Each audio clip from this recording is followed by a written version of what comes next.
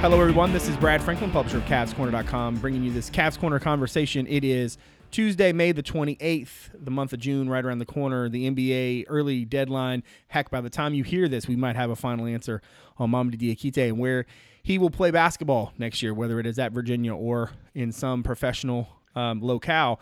Tonight, I thought we'd stay on the basketball front. We've talked a little bit about football. We've talked some basketball in recent weeks. On this conversation, I want to bring back one of my best friends on this wild ride that is UVA basketball, Damin Altizer. He is the director, president, owner, however you want to describe it, the guy behind Driven Training. He's also the head basketball coach at Stab and someone who works directly with UVA student athletes on a regular basis. Pretty much when they're out of season, Damin's in charge of them, and I'm really impressed with how much you did last season. We'll get into that in a second. Damin, welcome back to the podcast, brother. How are you? Doing well, man. I appreciate you having me back. Give the people your Twitter handle so they can know where to follow you and what you do. It's at Damin Altizer, so no spaces or anything, just first name, last name. Good deal. And Cavs Corner, also on Twitter, Cavs_Corner, great place for the in-game updates, content items, and the occasional witty banter. So a year ago, it was last June, I had Damin on, and let me just break down for you people some of the things that he said in this episode. I didn't write down the episode title, or excuse me, the number, which actually, as I kind of waste time here, it was episode 261 of this here program.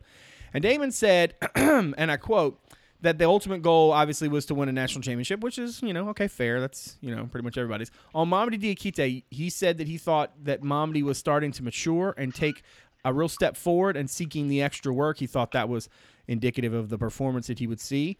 On DeAndre Hunter, he said that he could become a much better shooter and that he was that you thought that he could show, quote unquote, and I'm quoting you on this, phenomenal results.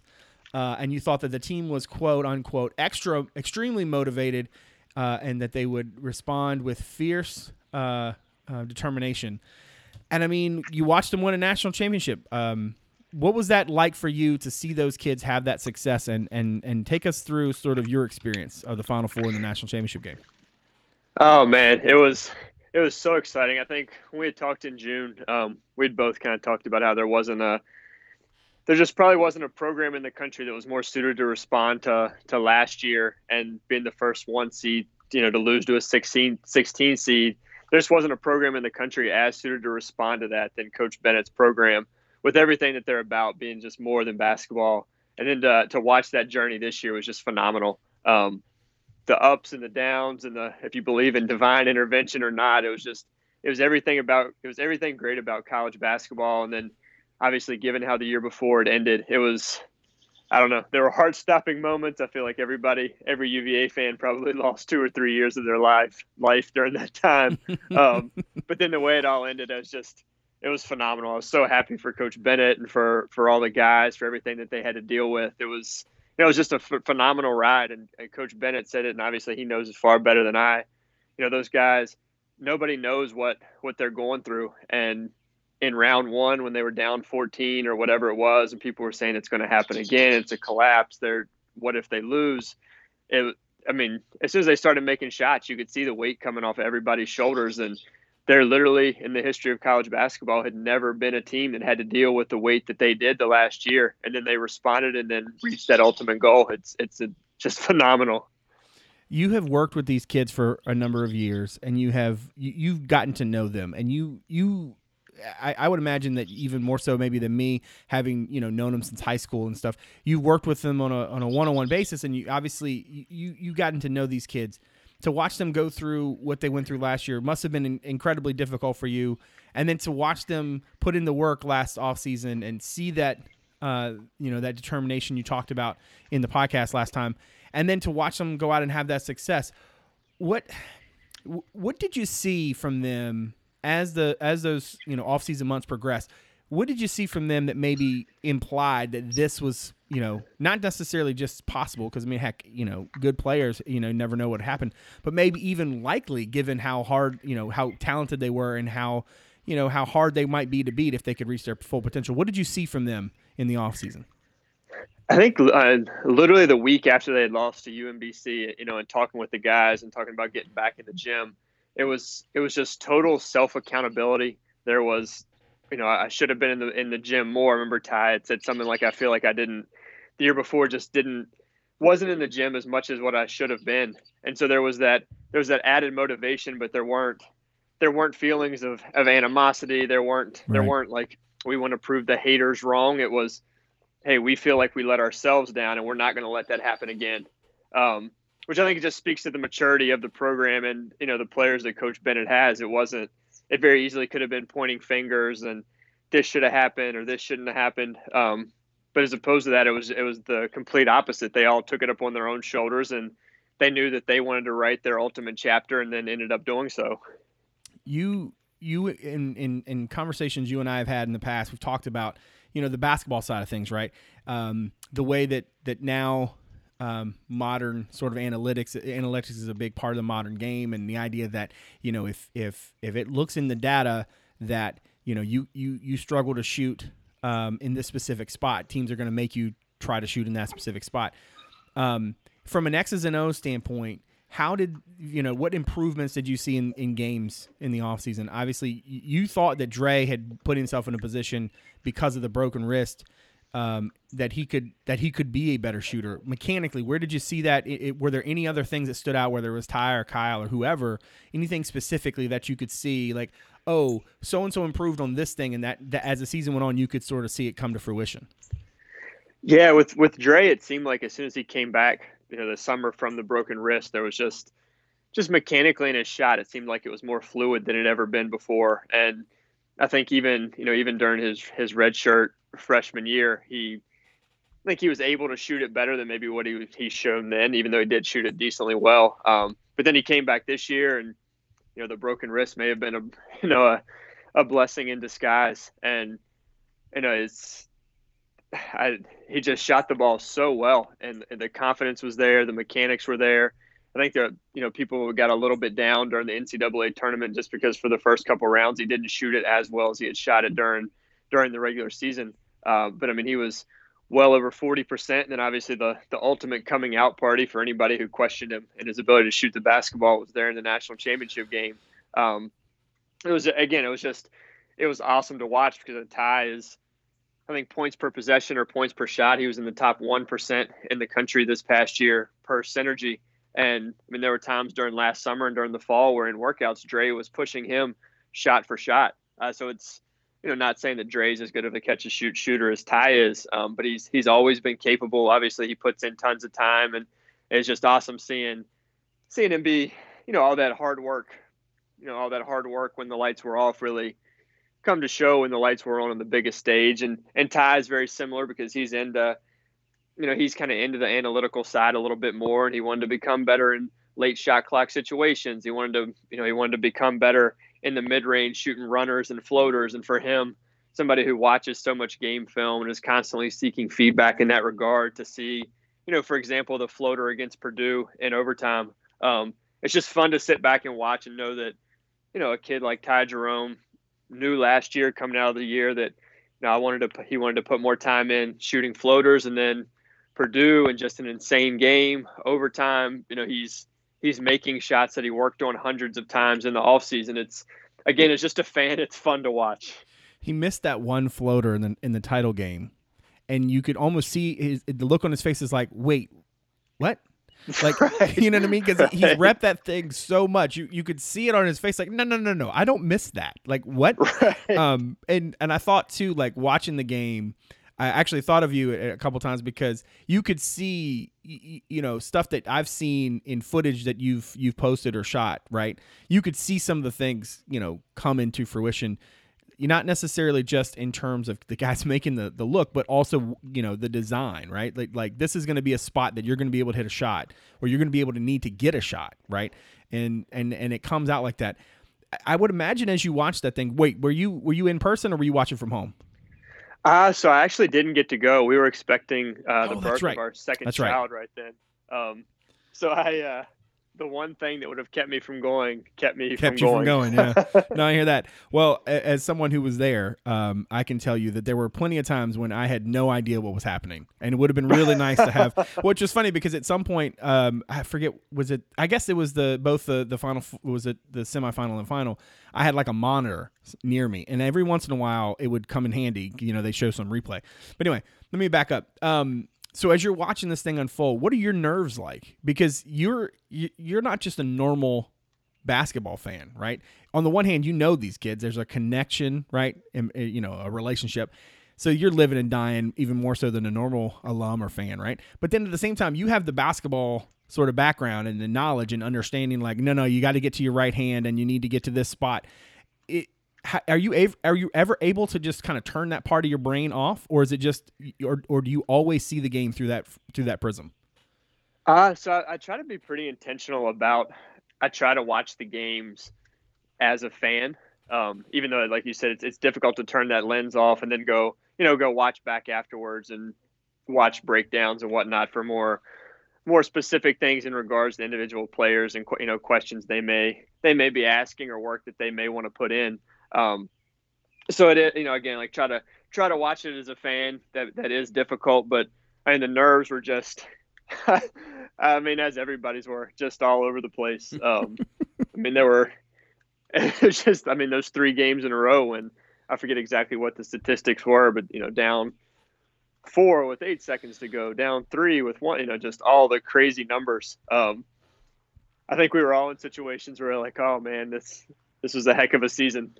And the next thing you know, like Mamadi's making a shot or Kyle's getting fouled. It was just, I don't know. It was just incredible. I thought of you too when Kyle goes to the free throw line, because I know that different trainers do things different ways. Some of them, it's all about like the hype and whatnot. You are very focused on the game, and that every rep that they do is going to improve, right, their overall game. Free throw shooting, I'm curious about, because I wonder how much you use it. I'm curious, like, where you like to use it if you do, and what's your thought process on how to help guys with their mechanics and being able to to trust it when they're exhausted, when they're fatigued, when there's 70,000 people and millions at home watching. Like, how do you use free throw shooting in training, and what do you sort of put the pressure points? Yeah, so we so with working with those guys, because a lot of load monitoring is huge, and obviously Coach Curtis is monitoring everything with their body. So we never do any type of you miss a free throw, there's a conditioning consequence, of course, or anything like that. So what we've pretty much done through the past couple years is free throws only count as makes if they're all net. So nothing extravagant.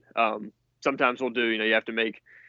We finish a workout, you have to make 5 in a row. 5th one has to be on net, or you shoot again. But again, without nothing crazy as far as a conditioning consequence or anything in that regard, but still at the same time trying to hold a higher standard than just make them. And I tell the guys all the time, even like Ty, who didn't shoot free throws nearly as well this year as he had the year before. I mean, every college basketball player in America is they're going to make free throws as part of their workout. So part of ours is we're going to do more than just make them.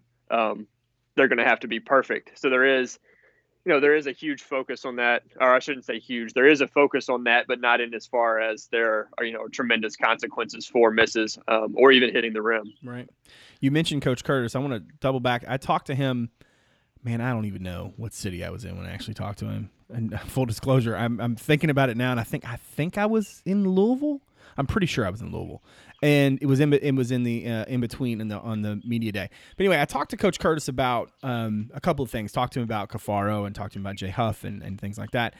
Coaching international guys or working with them. But one thing I wanted to know is he'd spent so much time, I think, over the years, kind of fine tuning his program. He and Coach Bennett obviously working in tandem on that. But it seemed like this past season, that the guys were fresher at the end of games and at the end of the season in ways that they had not been in the past. Now, that may have been a function of experience, and he mentioned that, like, hey, look, experience is a big part of this. Once you get to that point in our program, a lot of we can sort of dial back the number of reps you need during the practice, and so sometimes that can allow for recovery. But I'm curious in terms of load bearing. You mentioned that they're very sensitive to how much, the guys are doing in the off season, that kind of thing.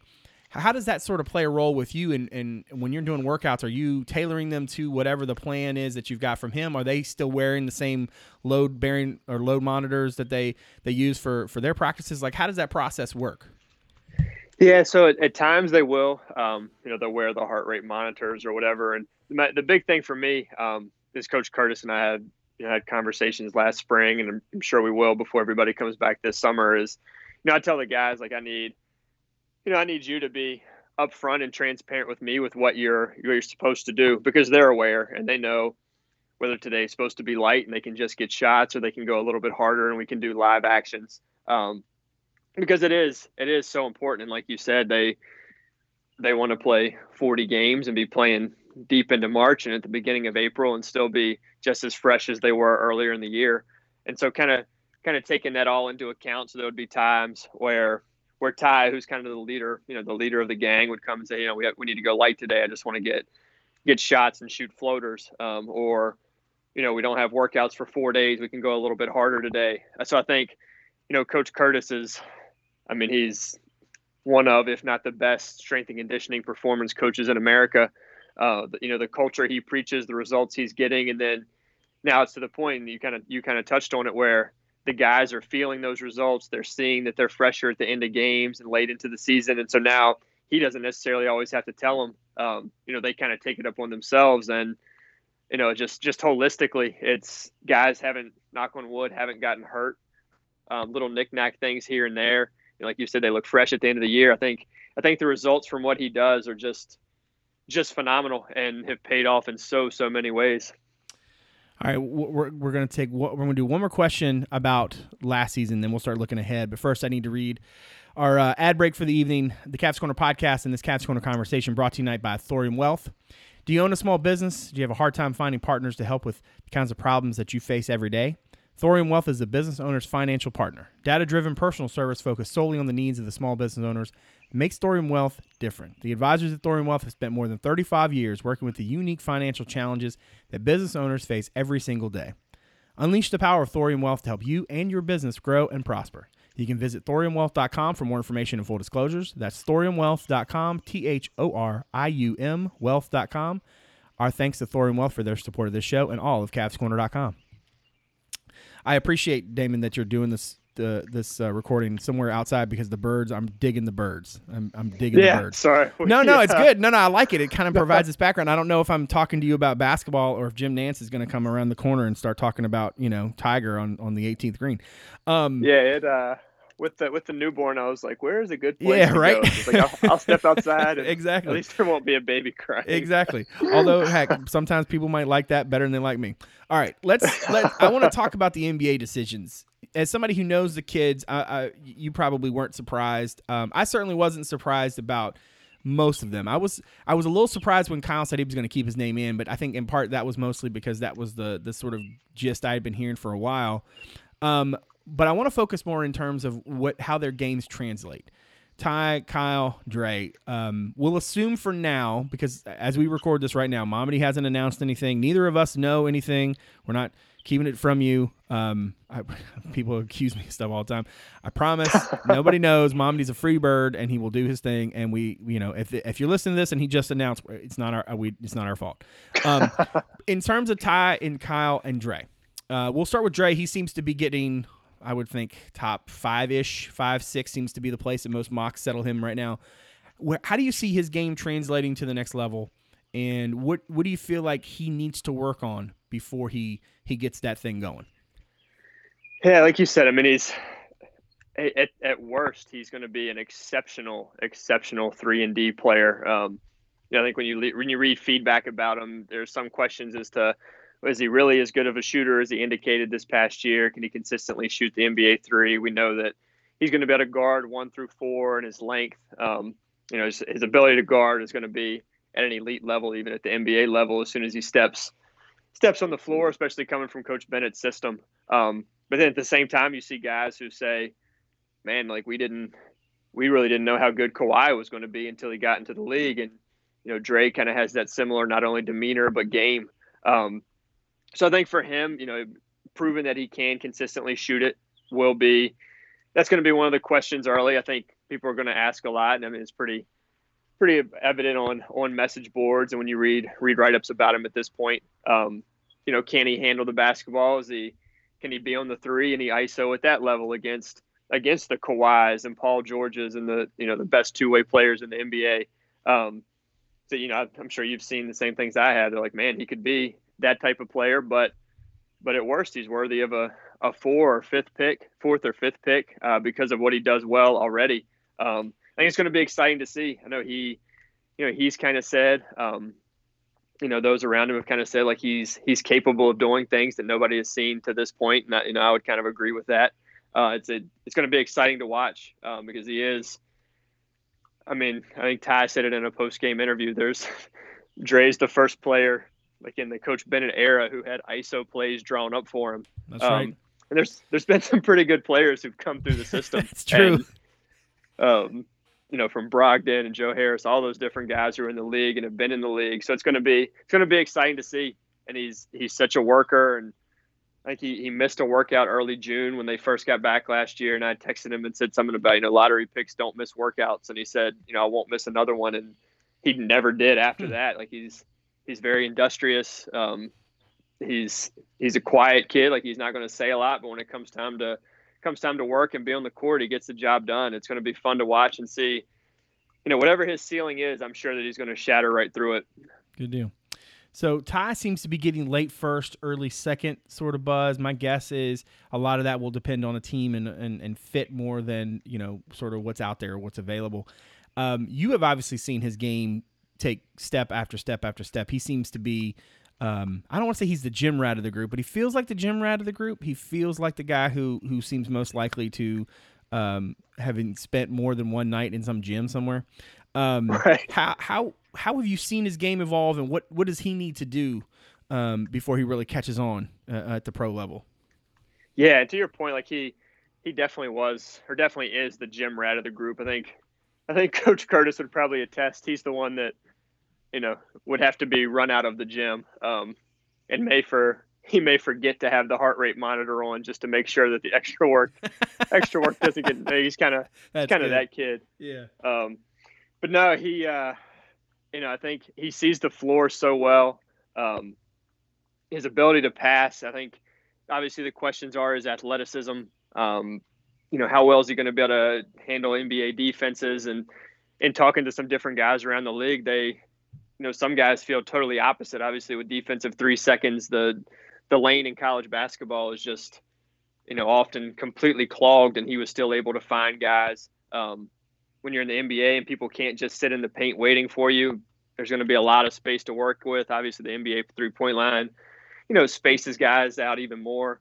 And for the first time, I mean, he's going to be where he's going to have a big that he can throw lobs to consistently, and that hasn't really been a part of the system with UVA and the bigs that they've had. It's not like he's coming off of pick and rolls and throwing lobs to Clint Capella or somebody like that. Right.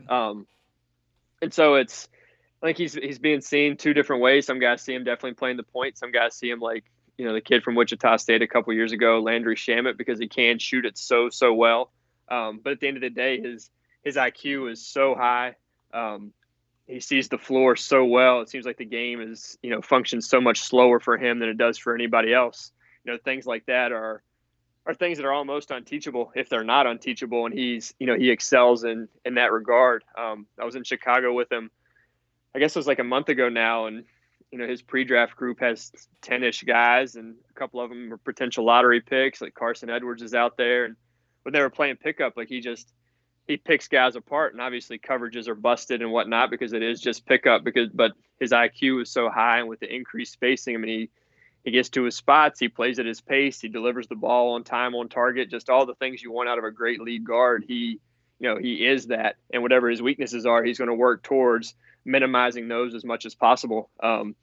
Of all the guys, just having the closest relationship with him as opposed to any of them, I'm just him more so than any of them. I just can't wait to see where he ends up, and then whatever the expectations are, exceeding them.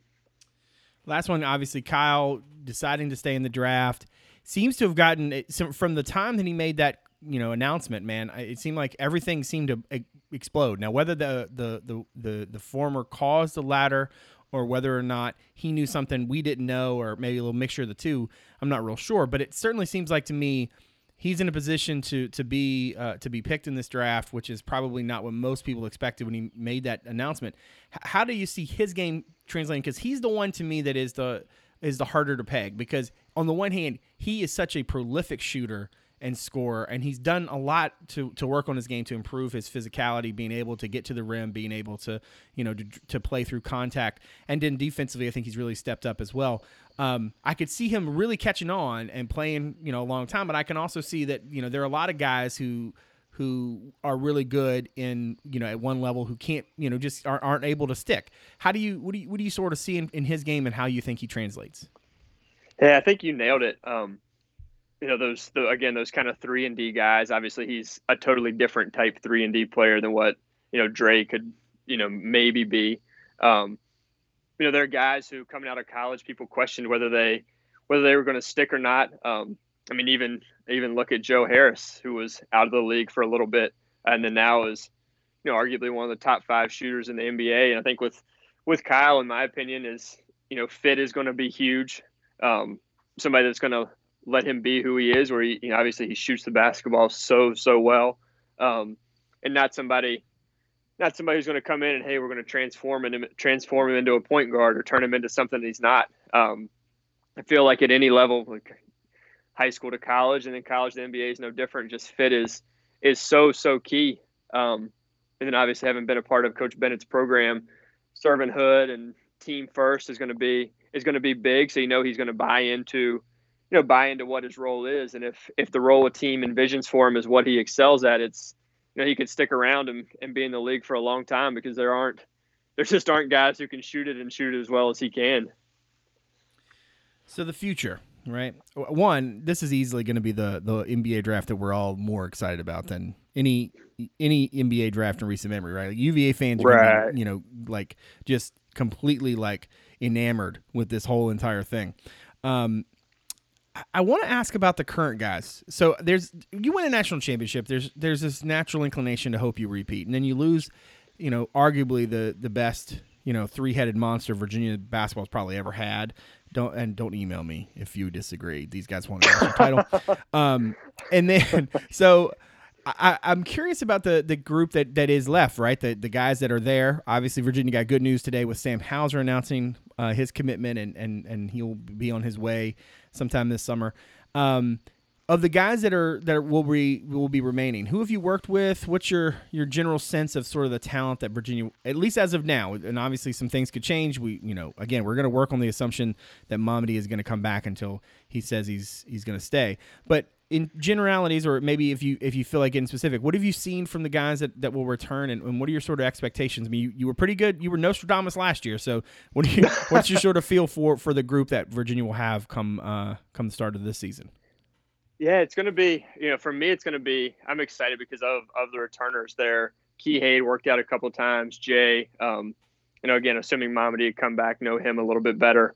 But from this year to next, there just isn't, for me personally, the experience with guys that I had from 2 years ago to this past year.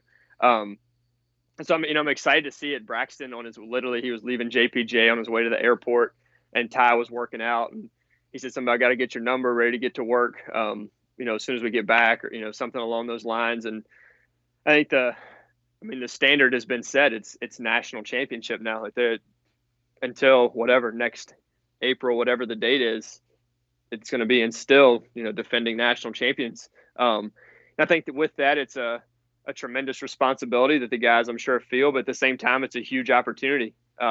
Teams, teams just don't win national championships, don't win national championships. And then as far as individual players, it's going to be exciting to see Kihei, who was, like you said, 3-headed monster, and he was the 4th, if not 5th option on the floor this past year offensively. I mean, it's going to be exciting for him to come in knowing that he's going to have to shoulder an increased offensive load, very similar to Ty from his first to second year once London left. Braxton came in and has proven it, when he was, at Alabama, has proven what he's able to do. Then coming in, and with Dre leaving, that's a spot that looking to replace that spot defensively, offensively. Again, operating under the assumption that Mamadou's coming back. Like I'm sure he has to be just tremendously thrilled thinking about what the role that he's going to take on. The same thing with Jay, who just showed, flashes this year of, he can just do some things that no other 7-footer in the country can do. So for me, similar to being excited for those other guys for what they did. Arguably the greatest 3-headed monster of all time in University of Virginia basketball. But a lot of points and a lot of shots and a lot of minutes are leaving. And, it's exciting for all those other guys, I think, coming back, knowing that, hey, we're the defending national champions, and it's on us to shoulder this. And, the work that we put in is going to show itself come the first game in November, and, just excited to get going. I'm personally, I'm very excited because I'm really, or I guess I should say I'm very hopeful that you get hooked up with Casey Morcell, because I don't know if I've seen a guy. I don't know why. I just have this feeling that dude is going to be ridiculous. Like I every time I've ever seen the kid, it didn't matter what team he was on, what he was asked to do, what his role on that specific squad was. That kid just brings it, and he is. I'm not saying he's perfect. I've seen him make mistakes, and he's got some stuff he needs to clean up, and all that fun stuff, right?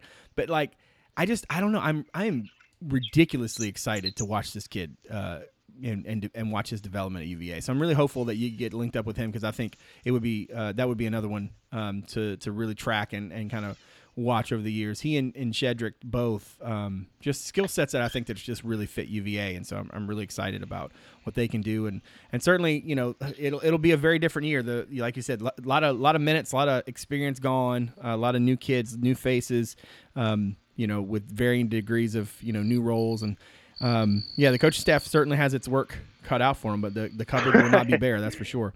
Damin, I want to thank you again for your time. As always, you have you always set the bar stupid high for me. Now, I've been fortunate to have some really good guests for these conversations and stuff, and having you on the podcast is always great. But your insight on this front has always been exceptional. Listening to that episode earlier today, I just was really I was listening to you again tell me stuff that I've already heard, and I was like, dang, that's really smart. Like, we were talking about like the AAU versus high school and trainers, and we were talking about like how do you actually prepare kids and what's the best way to do it, and you were just kind of breaking down like some of the do's and don'ts and sort of the trends and what concerns you, and I just thought it was fascinating, and I was like, dang, that was a year ago, and it's still good stuff, so I appreciate that. But I appreciate you having me on. Yeah, man. Glad to. I hope I didn't ramble too much. No, you're always good. I appreciate you having taken some time for me, and I want to thank everybody out there for continuing to support the podcast. If you're somebody who has found the show through the website, thank you very much for giving us a listen. Look us up, Apple Podcasts, Stitcher, Spotify, Overcast, wherever it is you get your shows. Give us a rating, review. Always helps to get us out in front of more people. And if for some reason you're listening to this because Damin retweeted it and you're curious about this whole podcast, Cavs Corner thing, give us a look, CavsCorner.com. Plenty of stuff. Message board with a bunch of UVA fans who would love nothing more than tell you why you're wrong, which is more inviting than it sounds. But I appreciate everybody out there for their support of the show, and certainly to Damin for giving graciously of his time. So for Damin Altizer, I never got it right, did I? President, owner? What are you driven? What do you? Yeah. Owner sounds okay. Good. Owner driven training, head coach of Stab, and I was about to say trainer to the stars, but that just sounded really nerdy. Trainer to many of the Virginia Cavaliers, before the national. He knew them before they were champs, and I'm sure watching them cut down the net, you felt like a proud parent having worked with them. But Damin, thanks for your time, buddy. We will catch you down the road. Absolutely, thank you.